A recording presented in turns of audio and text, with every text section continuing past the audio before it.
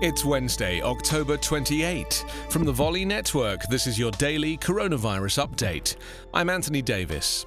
Nearly 500,000 Americans have tested positive for coronavirus in the last 7 days, as new cases and hospitalizations set records in the Midwest. Coronavirus hotspots include Illinois, which reported 31,000 new infections over the past week, and 2 states expected to be key in the U.S. presidential election on November 3rd, Pennsylvania and Wisconsin. We must take significant and collective actions, Andrea Palm of the Wisconsin Department of Health told a news conference, adding that tracers were being overwhelmed and hospitals may face staffing shortages. This is going to get worse before it gets better, she said.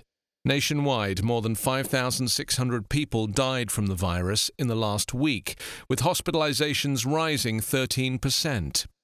Donald Trump, facing a tough re-election battle, on Tuesday reiterated his claim that the country is rounding the turn in the pandemic that has killed more than 226,000 people since erupting in March. Meanwhile, the French government may be considering a 1-month national lockdown in response to surging coronavirus cases and higher deaths.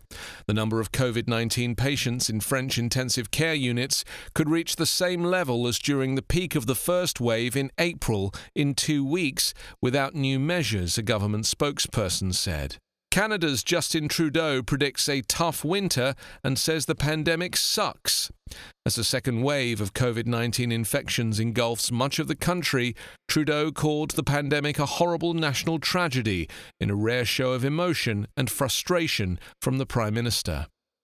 The current number of tested U.S. coronavirus cases has increased to 9,038,030. 232,085 people have died. Coronavirus Update is part of the Volley Network. Find us online at coronapodcast.org.